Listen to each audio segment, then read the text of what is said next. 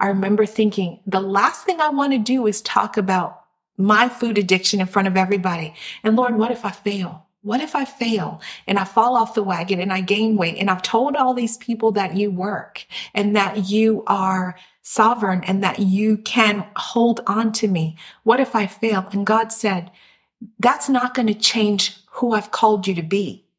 That's never going to change who I've called you to be. I can have ups and downs. I can have moments of weakness, but who God is calling me to be is more like my Savior. Who God is calling you to be is more like your Savior. Welcome to the God's Perfect Size Show, where faith meets fat loss. I'm your host, Kim Jogway, the author of God's Perfect Size and a former food addict turned food freedom coach. Tune in every week to be encouraged and empowered towards your goals for weight loss and victory in Christ. Hey y'all, welcome back to the God's Perfect Size podcast. Today we are talking about becoming a new creation when others want to keep you the same. That is going to be an important topic as you set out on this journey to becoming food free in Christ. Listen, becoming who God created you to be takes courage. It takes courage and it takes sacrifice. And I want to help walk you through that process. And I'll be the first to tell you, it wasn't easy for me. And it literally felt like an uphill battle. And the most astonishing part of it all for me was that people who loved me, people who I thought were in my corner, people who had been a part of my life for a really long time, they were having a difficult time with who I was becoming in Christ. And in case you find yourself in that position, I want to walk you through that. And I want to walk you through that by faith and by truth, not my truth. We're going to use the scripture as the foundation for our truth. And so here we go. Many people honestly are drawn to us because of who we present ourselves to be when they meet us. That's how we make friends. I mean, when you think about it, when you go to your job and people meet you, there are people who like your personality. There are people who like the way you joke or maybe not joke. There are people who like your political stance. There are people who actually like your physical attributes and the way you are. They find you to be a beautiful person, a bubbly person. And so they sign on to who you are in that moment, in that time. And we even find that to be true with our mates. You meet a man or you meet a woman, you meet someone and you make a connection. They fall in love with you based on who you are at that time. The thing though in the kingdom is that we're always becoming a new creation. We're always in the process of changing into who Christ is calling us to be.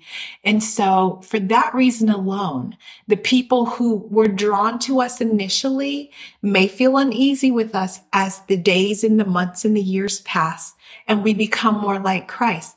It's almost like we're breaking our promise that we would promise to stay the same, that we would promise to be the same kind of person that would always appeal to them.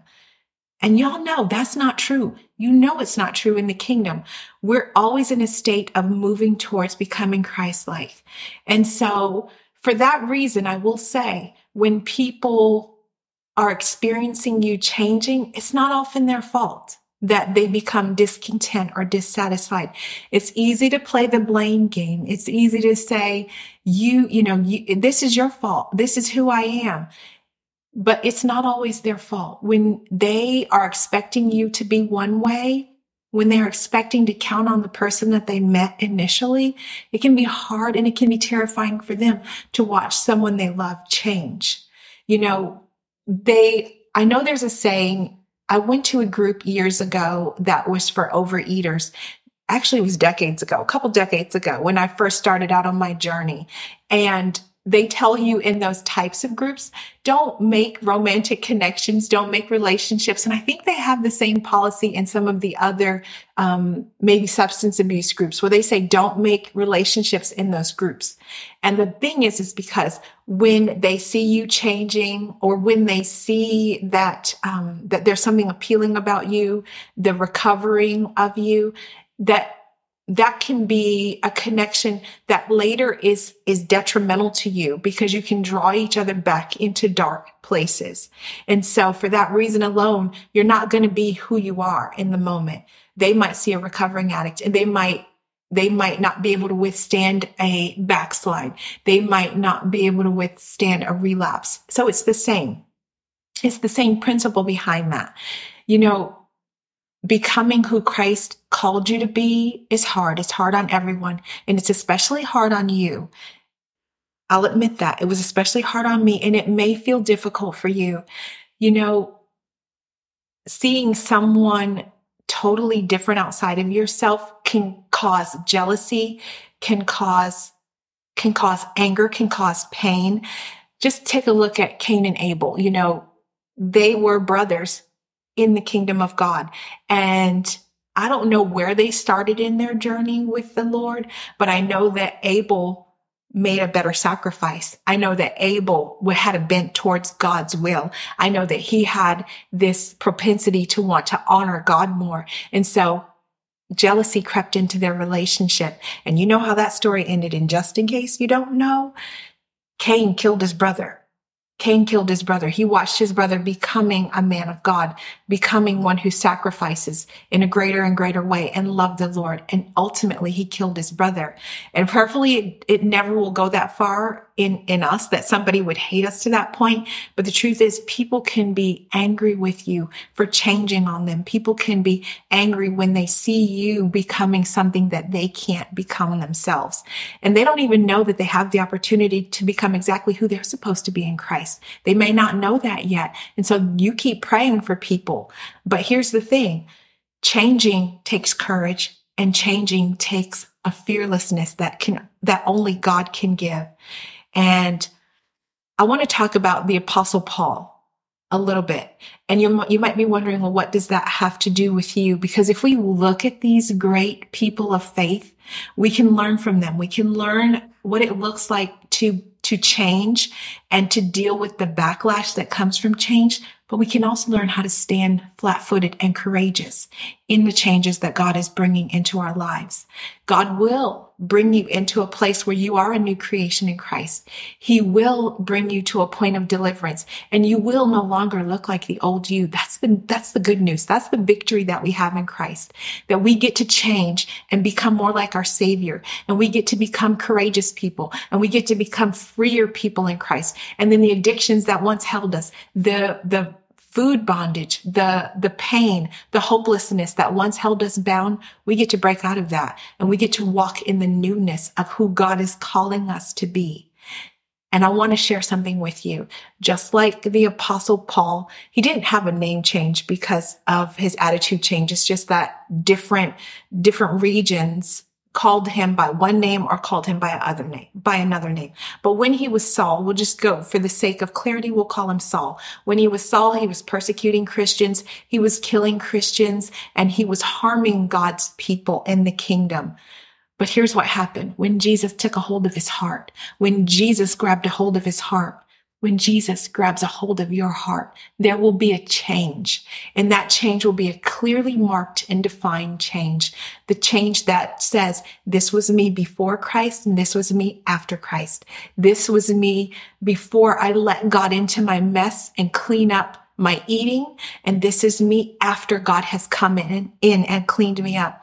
This was me before I was saved and I was sleeping around, and this is me after I'm saved and sleeping around.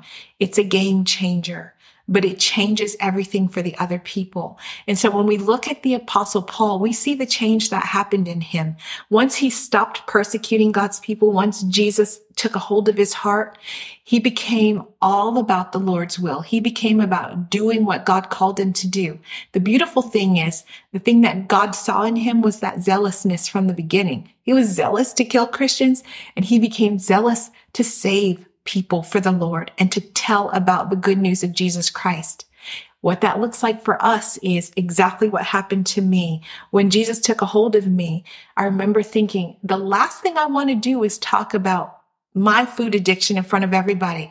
And Lord, what if I fail? What if I fail and I fall off the wagon and I gain weight and I've told all these people that you work and that you are sovereign and that you can hold on to me? What if I fail? And God said, that's not going to change who I've called you to be.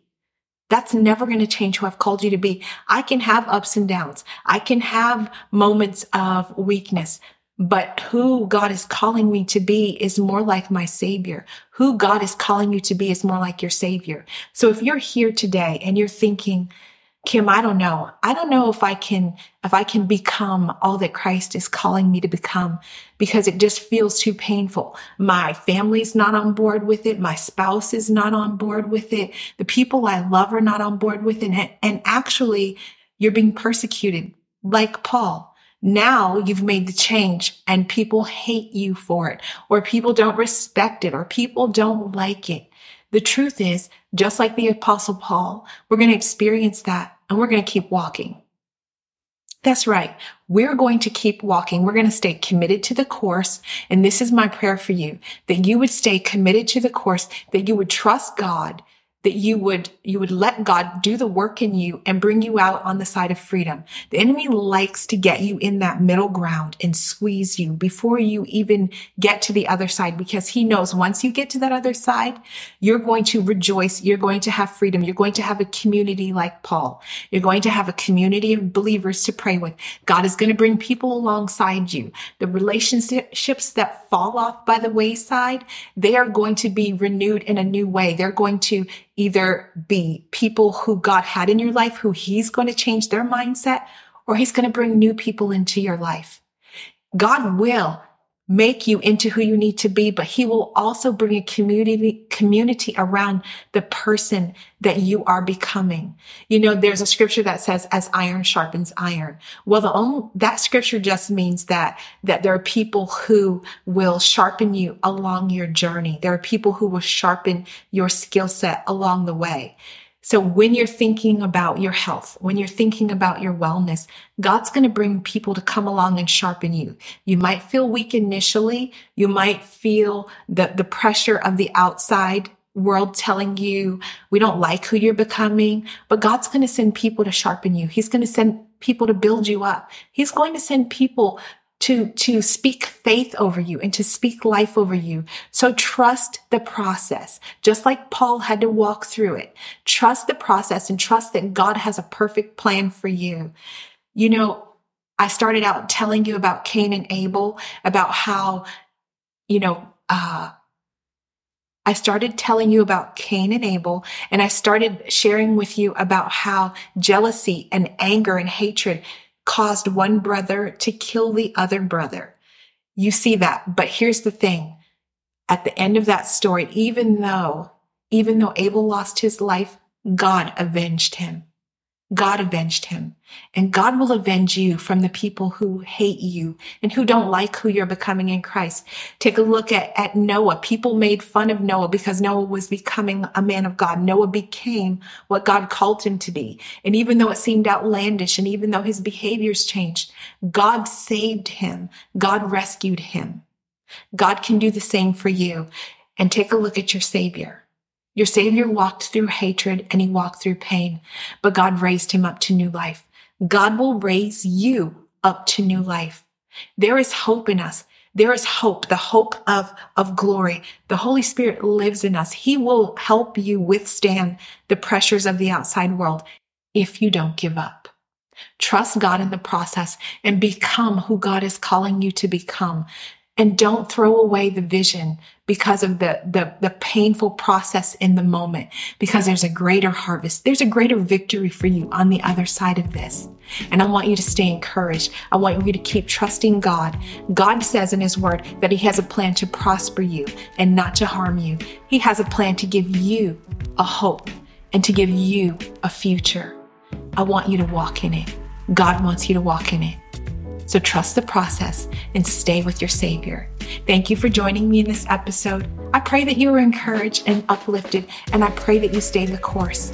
I pray that you trust God to become everything he's calling you to be, because it's so much greater than what you will ever know.